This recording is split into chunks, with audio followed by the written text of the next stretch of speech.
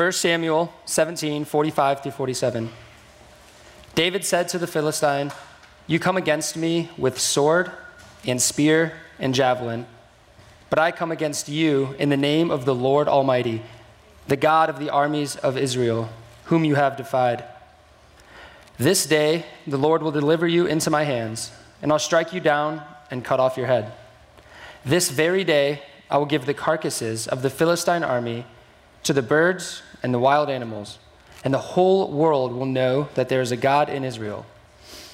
All those gathered here will know that it is not by sword or spear that the Lord saves.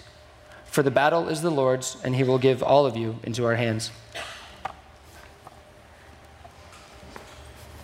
Let's pray. Father, we come to you this morning. It's great to just lift you high and mighty because you are far beyond everything that we can see, more glorious than the most beautiful thing we taste or see or hear, more powerful than anything in heaven or on earth, more good, more loving, more faithful, more true. So we thank you that you're here in this place. We thank you for your love for every person in this room. And we just invite you now to have your way, because your way is good and pleasing and perfect. May your presence fill this place. May we sense your spirit. I ask, God, for grace and mercy to be able to hear your voice today, that you might penetrate to the deep part of our soul, that we know by the time we've left, we've been in the presence of the living God. And we ask for it in Jesus' name. Amen. Awesome. Well, good morning, everybody. So glad that you are here with us on this hot summer day. And we're going to go ahead in this part of our service and take our offering. So normally we do it again at the end, but we're going to take our offering right now. So our connections team is prepared. And I just want to remind you, like with these video clips that are that's not a video. That's actually just a static picture. But I just want to remind you as well, most of us, I know Susie and I, in this day and age, we are just doing direct deposit that makes giving so much easier and faithful. And so I want to encourage you. We have this app right here, this PushPay app that you can download. You can give anytime, anyway. It takes like 15 seconds once you push down the app. But we also know that some of us come prepared in just this moment to give our offering. So Connections team, why don't you guys go ahead and begin to pass that around if you've come prepared to give. And we do this, right, because God is greater than anything and so worthy of our lives. He's the one who created us, and we love, as we get to know him, we see that he is a God of love, that his very nature, his very essence doesn't have one selfish iota in it, none. He's holy in that way. And so he just gives freely and freely. And so when his spirit gets inside you, he does the same thing to you. He releases you from this curse of living for yourself and allows you just to give freely. And so we love to give back to him because he's so good to us. And that's what we're doing. So grateful for today. We're starting a brand new series today. And it's called Faith That Requires Faith. And basically what we're going to do for the next 4 weeks is we're going to look at the life of David in the Old Testament. And here's a man, right, who's called the man after God's own heart. The 4 topics that we're going to look at are ones that I know affect every single one of us. And even for me, for all of us, as we look at this, I believe in him, right? Many of us in this room, most of us in this room would say, I believe in him. And yet, when it comes to living it out, we are actually confronted with the fact, I need more faith than what I have. I have faith, but I need faith to actually really live this. And so today, what we're going to look at is the fact that we need faith that requires faith when you face opposition. When you face opposition. And here's what's true. There is no opposition to God that faith can't overcome. It's just true. There's no opposition to God and his will for your life that faith can't overcome. And so that's what we're going to look at today, is this idea that the opposition, really, opposition, is actually God's opportunity to reveal his glory. And so, to kick off our day, we are actually going to have a guest come up. I want her to share her story in just a minute. Holding Out Help is an organization here in Utah that we support here at K2 and have for years and love it because it is a ministry that goes right against opposition to people experiencing the beauty of what God has for them. So let's watch this video. It'll give a good, heartfelt understanding of Holding Out Help, and then Tanya Toole will be joining me. So watch this.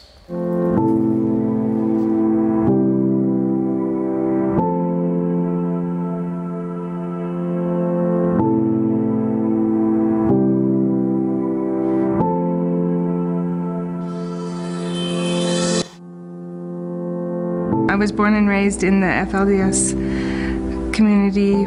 I grew up in the Kingston group. I am from the Warren Jeffs Polygamist group. I came from the FLDS in Colorado City. And I'm now a wife and a mother of a 1-year-old son. And today I am a single mommy going to nursing school. I'm working on my GED, proudly, and I'm starting a job at a ski resort. I feel like I'm a better person now with raising my children. I was closest to my cousin. We did everything together. I loved it growing up until I was 14. I love the memories of the parades and the Harvest Fest and the people we used to do things with. We could escape from the religion, the teachings, our dads. It was great until I got to see reality. I never saw my dad. He came home once every 3 months to knock up my mom and take off. You're supposed to just shut your mouth and do what you're told. My view of the outside world was that it was dangerous. I got really depressed and felt like that my life was not my own. So my dad sat me down on my 16th birthday and said, make me a list of who you want to marry and I'll look at it when I come back. Hillary was running away. She was supposed to be married. I mean, she was 14.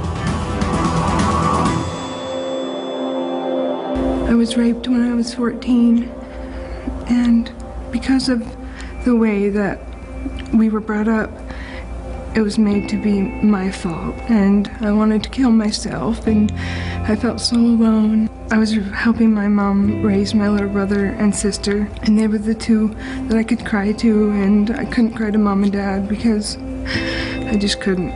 My dad was very abusive, and I got sick of it. I definitely could tell that something was not right. I saw freedom in a lot of people that were around me at the time, and I wanted to know what that freedom was. The lady that lived next door was a Mormon, and she says there shouldn't be a person in your religion that tells you of one thing and then they all do the opposite. And they took me out to a movie, Madagascar, and went and watched it, and my dad got after me, and I just got a taste of the world of how it was. I just remember being so scared for my brothers that left because I knew that they were going to go to hell. And when we got excommunicated, I thought, I get to be with those, my brothers, and maybe we can all go to hell together, and at least we'll be together. Well, they wanted me to get in touch with the church leaders and, confess my sin of, associating with the outside world, I guess. I don't know. And I threw all my stuff in 2 wheelbarrows and wheeled it out there and threw it in the truck and says, get out of here. Go, because Dad's almost in town. What held me back was that James told me that he'd take my children from me and I'd have nothing. I'd go to hell. I'd be had by every guy that came around. I got married to a man that comes from the same group that I left. There was a time where I begged him to go to school, and he said, no, you're a housewife, that's what you were meant to be. I started believing in myself for once, and that's when the marriage turned really bad. And I left the van and the keys, and my phone deleted all the numbers, and I left a bottle of whiskey on the table, just in case he needed it. I was scared to death. I knew that he would find me. I started telling my story to the victim's advocate, and she says, I know this wonderful woman, Tanya, with Holding Out Help, and she's here to help women transition into mainstream society and be there for you, and it's a safe place.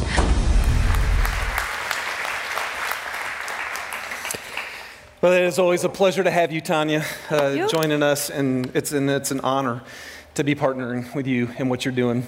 So, obviously, one area where there's huge opposition to God's will for people's lives, and you have dove into that. So why don't you kick us off and just share with us how that happened? How'd you get involved in this and share with us your journey? I'll make a very long journey very short for you today. Opposition is basically my middle name. God had to do a lot of work in me in order to get me to be obedient to do what he has called me to do today. I'm just an ordinary person. But grew up under extraordinary circumstances. I was raised with a very dysfunctional family, like many of you out here, with a couple of alcoholics and drug addicts, and they had sex parties at the home. There was really no place to find safety. And when I was roughly about 12, I remember my mom officially took off, never saw her again. And my dad thought we were inconvenient, and so he thought he would hand us over to the state of Nebraska. And we had moved 7 times that year, and we had landed in the final school that I was at, and I got called down to the principal's office.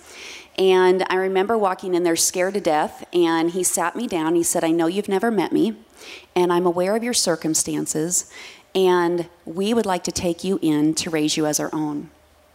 And I think for me, that was God starting to take a horrific circumstance and starting to show me a little bit of light.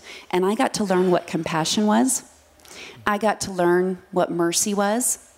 And when you have a stranger take you into your own home, I really got to understand what unconditional love was.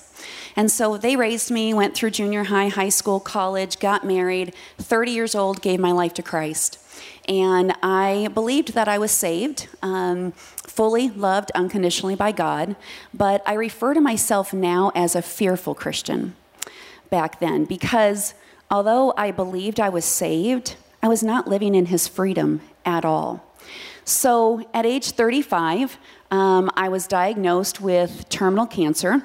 And I remember laying on my deathbed, which I thought was going to be my deathbed. And I'll give you a side note, 4 years past my due date, and I'm still here and pretty healthy. But when I was laying there, really, Dave, I said a prayer that just said, "God, if you give me a day, a week, a month, a year, I am going to serve you boldly in whatever capacity you see fit for my life." And I think that was the first time I'd ever surrendered really to God. And it was the first time growing up with all the insecurities that you grow up when you're raised in that kind of environment that I finally realized that my audience was not out here. My audience was here, and it was one. And so I had to meet him soon. So I wanted to honor and serve him. And so really that led me to receiving an email shortly after I got out of the hospital and got well that said, "Would you be willing to use the house that we had just bought to have a live-in to help me when I passed or with my children? Would you instead use that in order to bring a family out of polygamy?" And I was shocked. I was like, okay, I'm facing my prayer right now. Am I going to live boldly, or am I going to live in fear? Am I going to really live out my faith? And so I sat my family down, and we prayed about it and talked about it, and we decided, yes, let's do that. But again, God had a little bit bigger plan. He always does. And so we took in this family, and that is really when we realized the injustice that was happening right here in our very own backyard. You know, it's great as Christians go to third world countries. It's a need. I desperately want to go. I've never been. But I realized that there was a third world country right here in Utah where people were literally living in complete and total oppression, where they were uneducated. They couldn't make choices for themselves. Child labor and sexual abuse were very normal.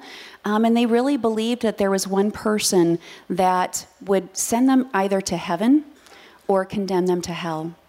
And so at that point, again, in faith, I was like, God, I'm, again, stay-at-home mom for 10 years. There is no way I can do this.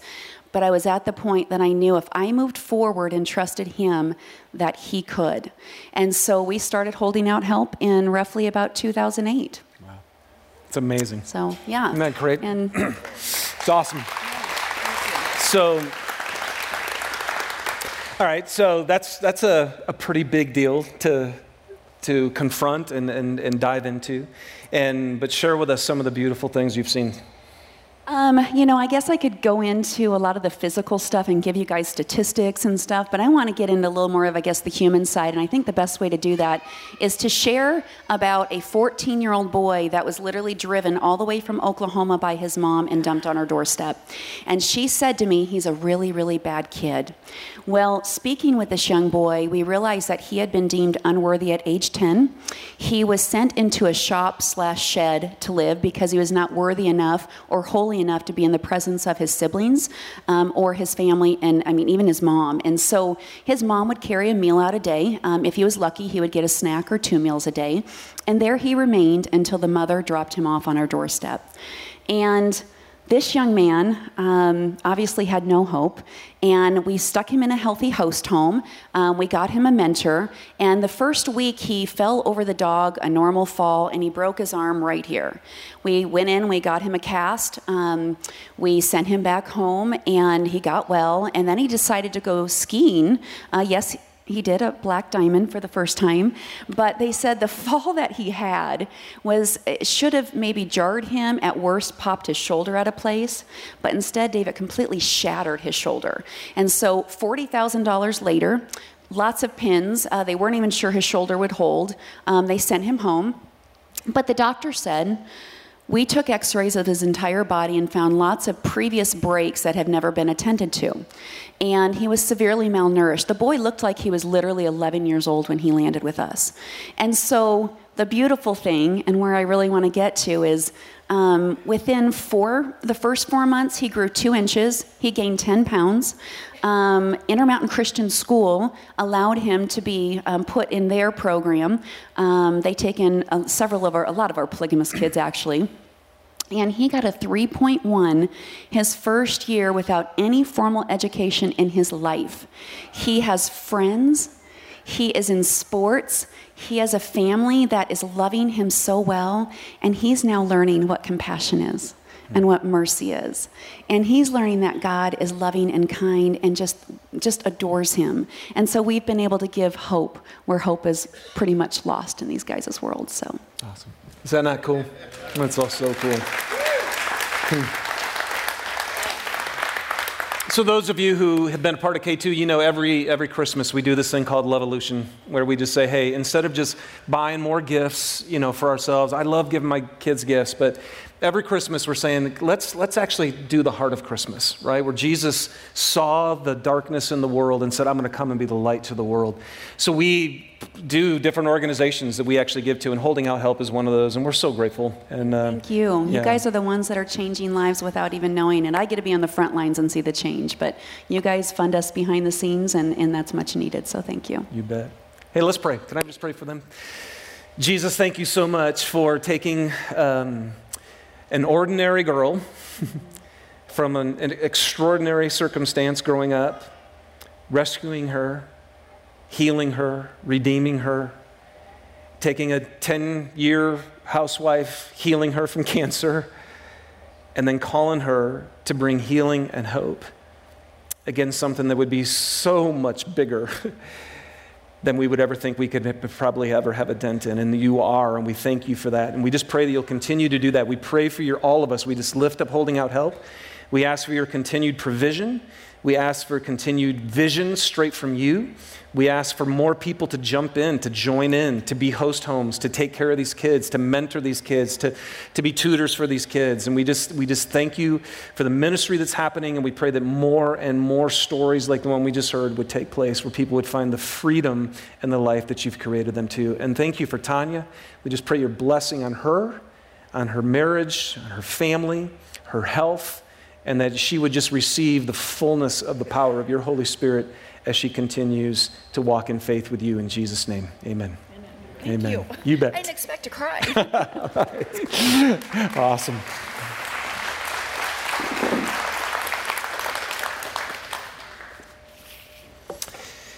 When you face opposition, here we go.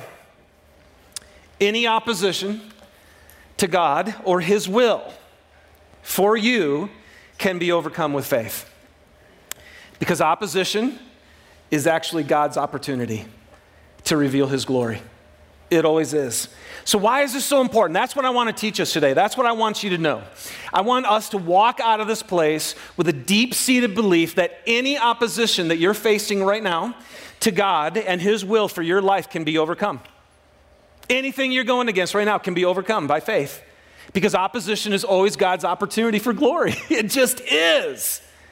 And why is this so important today? Because too often, though we believe in God, we have faith in Jesus Christ, but when opposition comes, it's crazy, we actually think that it feels like the opposition is bigger than God. Amen? And so what happens? We get stuck. We withdraw, we hesitate, we avoid, we have fear. And next thing you know, you're paralyzed and you don't move. And faith is actually active.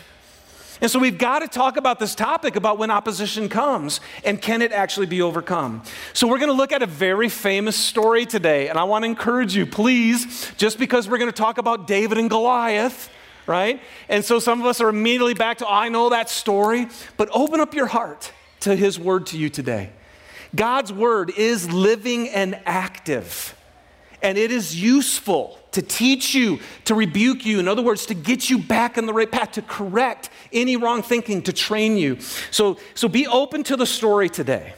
Because I've been praying, we had a great time praying for you this morning, that any opposition you're facing, that you're going to actually be, this can be overcome by my faith in a God who's bigger than this.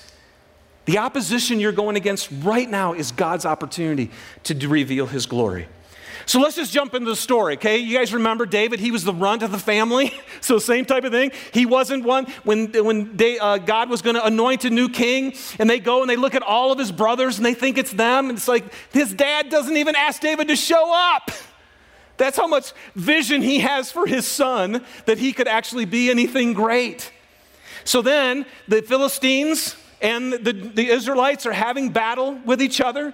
Scripture says that Saul and the Israelites assembled and they camped in the valley of Elah and they drew up their battle line to meet the Philistines. And all of David's brothers were there. So his dad sends David and says, hey, I want to find out how my boys are doing. Take them some food and give me a report. So David shows up, right? And what happens? There's this guy called Goliath. Now, the scriptures, when you look up in most of your Bibles, you look at the bottom, and it'll say that Goliath stands 9 feet 9 inches tall. Now, some people say it wasn't that tall, but he was tall. He was big. In fact, his armor weighed 125 pounds. Okay? Now, I looked this up. The average person, because the archaeological digs have found remains of people who lived during that time, the average height of a human being, of a man, was less than 5'6". Okay? So David and Goliath look something like this. Okay? That's Shaquille O'Neal and Kevin Hart. Kevin Hart is exactly 5'4", so that's about the size of an average Israelite army, a soldier, right there. Shaquille O'Neal is 7'1", add 2 more feet to that dude. So what was happening? Again, this is crazy. His armor weighed 125 pounds. The iron point of his sword weighed 15 pounds. And I love this. So here's this giant of a man, and then the scriptures say, and his shield bearer went ahead of him. Thanks, Susie, for laughing at Kim. I thought that was pretty funny too, right? Can you imagine? The dude probably can't even carry his shield, like the Goliath needs a armor bearer. But on hearing the Philistines' words, because what would happen for 40 days, they'd come out, the Philistines and the Israelites, and then Goliath would come and he'd just defame them and challenge one of them to come out and fight him. And whenever they heard his words, Saul and all the Israelites were dismayed. The Bible says they were dismayed and they were terrified. So they drew their battle lines every day, and Goliath mocked them and mocked their God. Now, how do these Israelites respond? Now, here's what's interesting. They're Israelites. They believe, they have faith in Jehovah. They believe in God. But how do they respond to this opposition against God? They don't move. Not one guy will move. So they have faith that requires faith because they aren't moving. And you guys know this, the Bible says faith without action is what? It's dead. So in other words, we can say that we believe certain things, but if you don't move, you don't believe it. So these guys probably believed that Jehovah was God, but when it came down to, but this dude is 9 feet 9.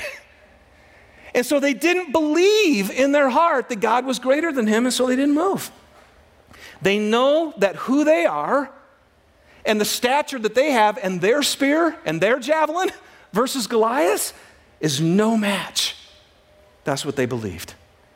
In opposition, though, opposition, things that are greater than you, stronger than you, bigger than you, are God's opportunity to reveal his glory. But I can tell you in this story right now, so far, there's no glory happening here. There's no glory. It's all fear, and they're losing. So let me just ask you, how are you doing against what is opposing you? How are you doing against the thing in your life, the opposition that you're facing, that's against God and his will for your life? Are you moving forward or are you frozen? So what happens when you face, and I just want to help you to think, what are your Goliaths? Because there are some things that are big and nasty opposing you, that they're actually opposing God's will for your life. So for some of you, it's making your marriage work. Making your marriage work right now seems like a Goliath. And I just want to tell you, I just want to encourage you, remember this, every great story that you've ever seen, every great movie always has a great opposition. It's the great conflict that makes it a great story. So some of you are, it's like, my Goliath is my marriage. I just don't think we can make this work. I believe with all my heart, it's God's opportunity. It's his opportunity for glory. Conflict with other people. Some of you are in conflict with other people, and it just seems like a Goliath. You can't make it happen. Addictions to pornography, addictions to alcohol, addictions to drugs. Some of you, your Goliath is anger. It's inside of you and it's controlling you. It's bigger than you are and you can't beat it and it's keeping you from being the person you want to be. Codependency in codependency behaviors.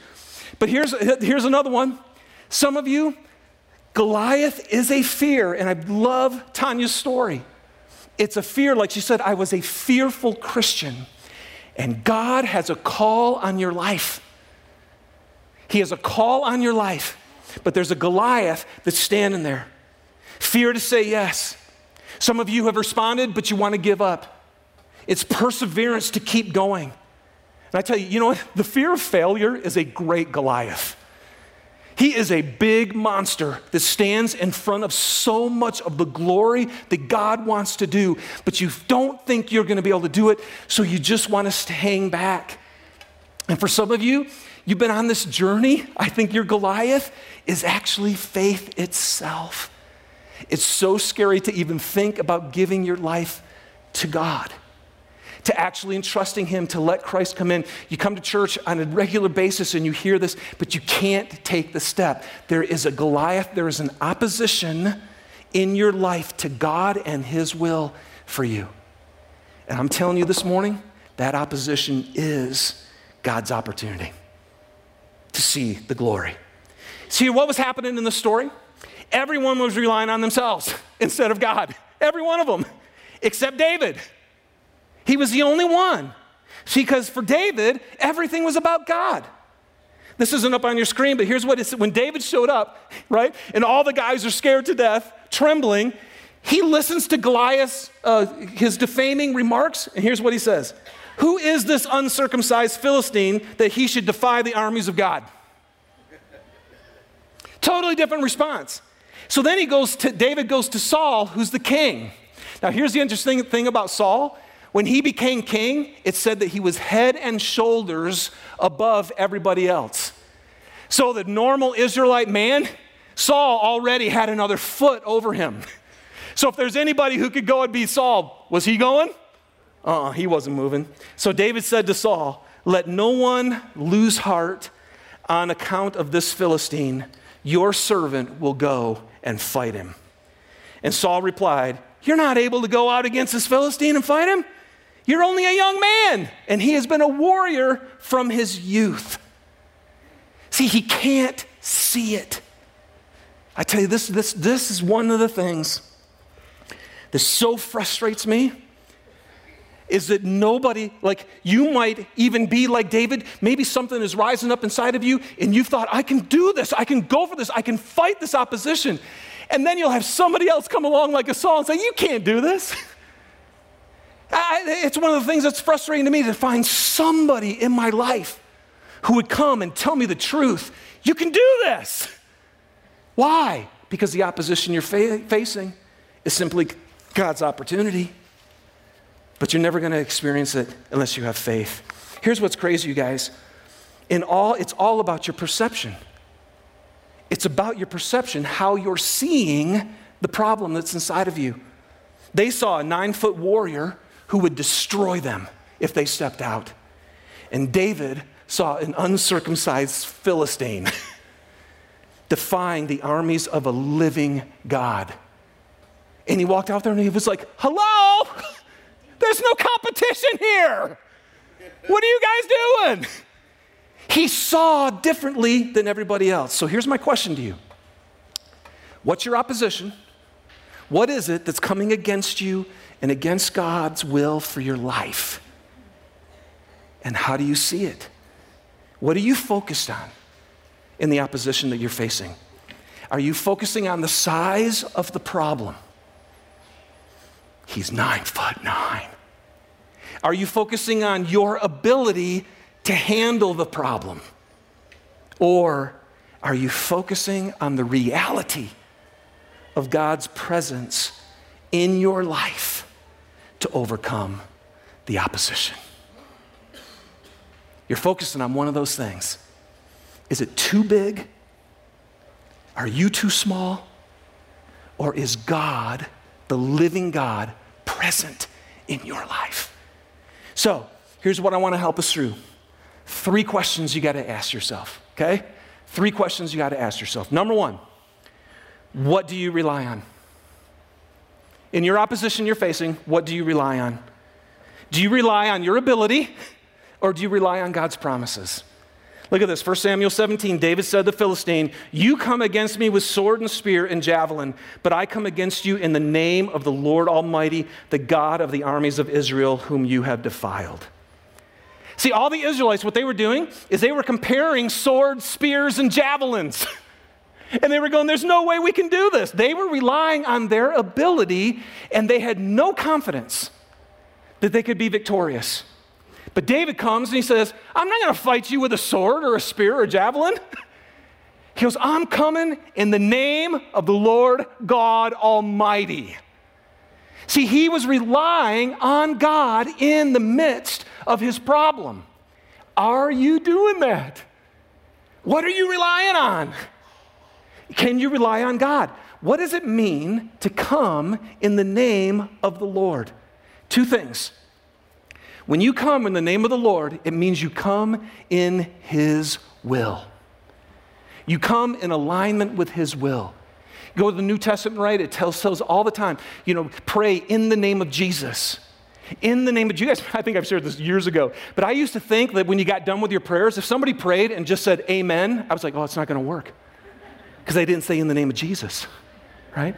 But what does it really mean to pray in the name of Jesus? It means I'm praying in accordance with his will.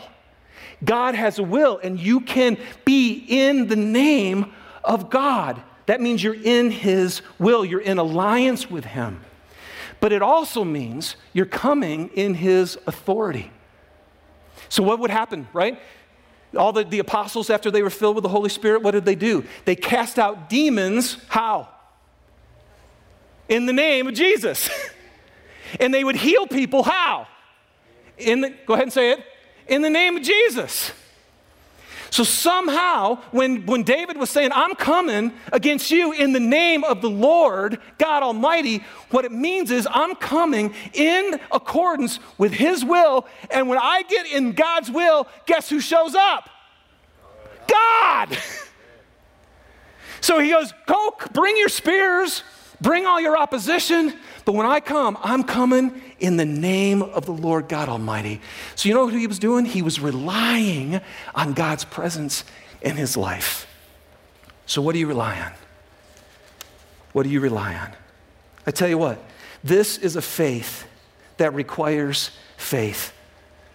You must rely on his promises to believe that when you step out in faith, in alignment with God, he goes with you. That's his promise. What do you believe? What do you rely on? Your ability or his promise? Here's what he says all the time. I go before you and I'll be with you. Do you believe that?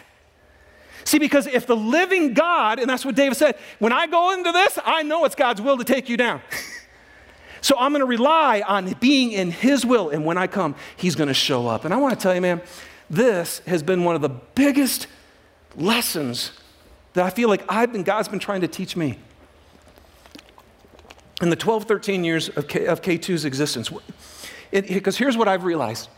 There's too many times when I'm facing an opposition or a difficult situation, and when I can't figure out how to solve it, when I go, if I do this, what's going to happen? Oh, that doesn't look good. If I do this, what's going to happen? That doesn't look good. If I do this, what's going to happen?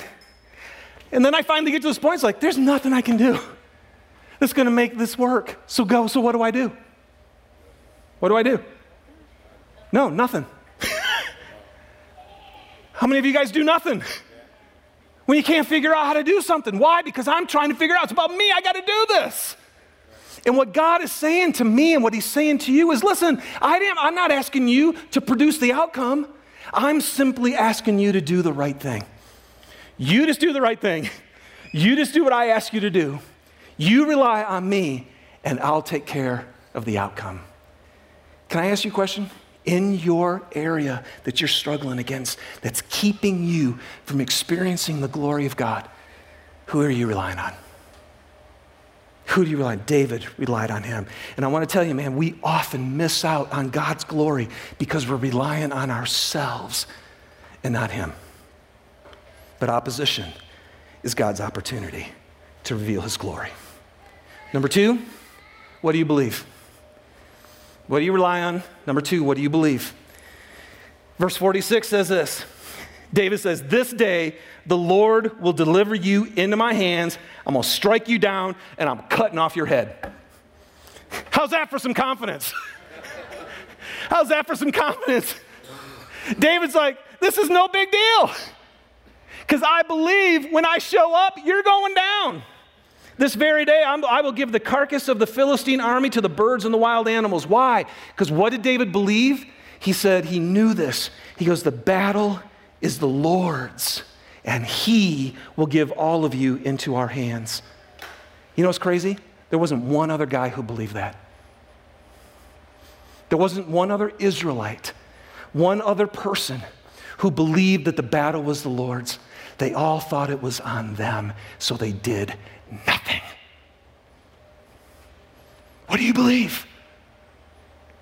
If God has a will for you and for your life, can you believe that then he would empower you to face it head on and take it down? Because the battle is actually his. What do you believe about your opposition? Is it bigger than God? Are you not capable?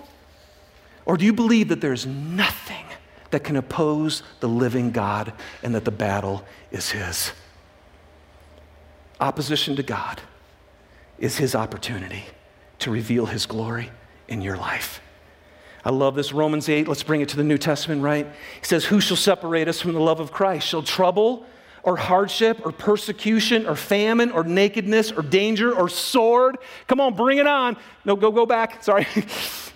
Bring it on. What are you going through? What seems bigger than you?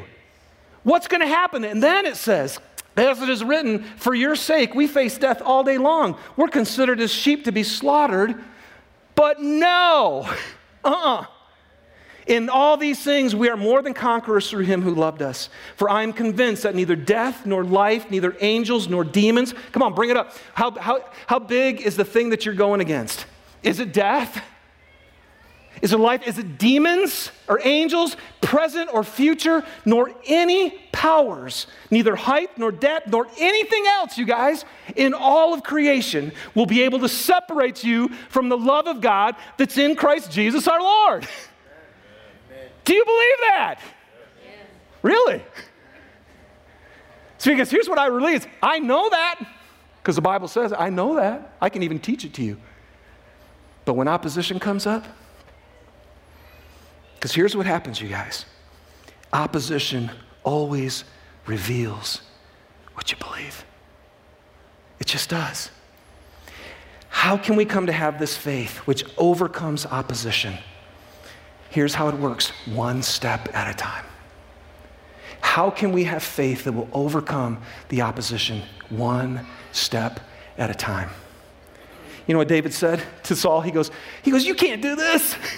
You're just a youth. And David says, the Lord rescued me from the paw of the lion and the paw of the bear, and he will rescue me from the hand of the Philistine. So you know what David knew? He's like, a bear came against me, and bam, God rescued me. Bam, the lion came. See, David had taken smaller steps of faith and saw God come through, and then when the giant showed up, he's like, God can take this down. He can take this down. What's your application for today? Here it is. Take one step. One step against what's opposing God's will for your life. Take one step of faith against it.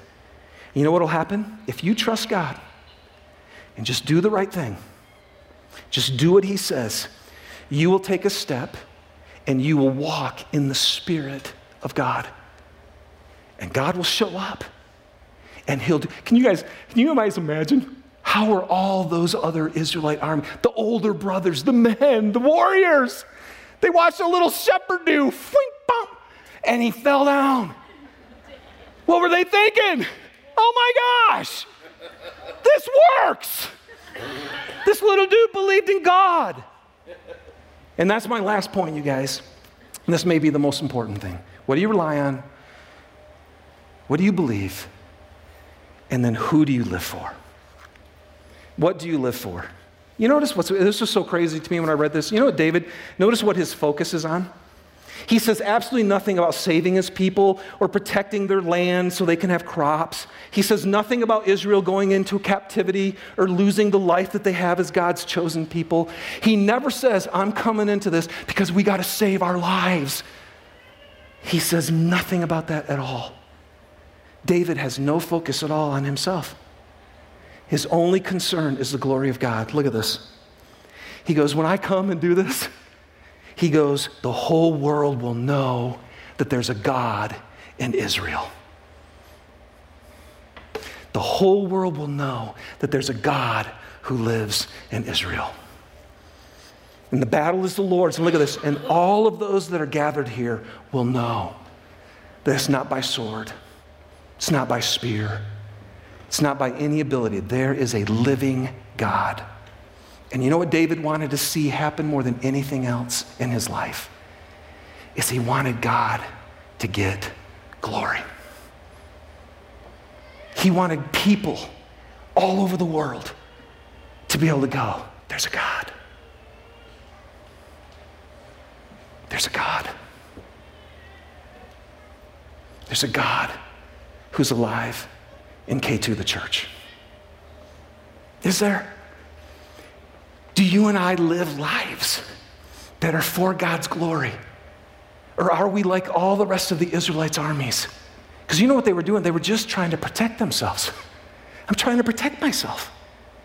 And I tell you, this is the biggest thing I feel. I feel constantly this fear to protect myself. To protect our life, right? Are you trying to protect your life instead of stepping out? And David was like, I had nothing. They all felt, I got something to lose here, man. I could lose my life. And David's like, I got nothing to lose, man. I've got everything to gain. Because he was living for God's glory and not himself. Here's what I know, and I know it all too well, because it is my personal battle, and I know it's yours. That when we live for ourselves, even our faith is based on how God can make my life better. I believe in God, so he'll make my life better. And then you know what? When God gives you a radical call, or he asks you to step out and to do something that'll make you sacrifice yourself, we all go, because we actually have faith that needs faith. We need to believe that God is greater than everything that we're facing. And can we get to the point where we actually will live for him? Now, here's what's cool. If you live for God and his kingdom, when you live for his will and for his glory, you know what happens?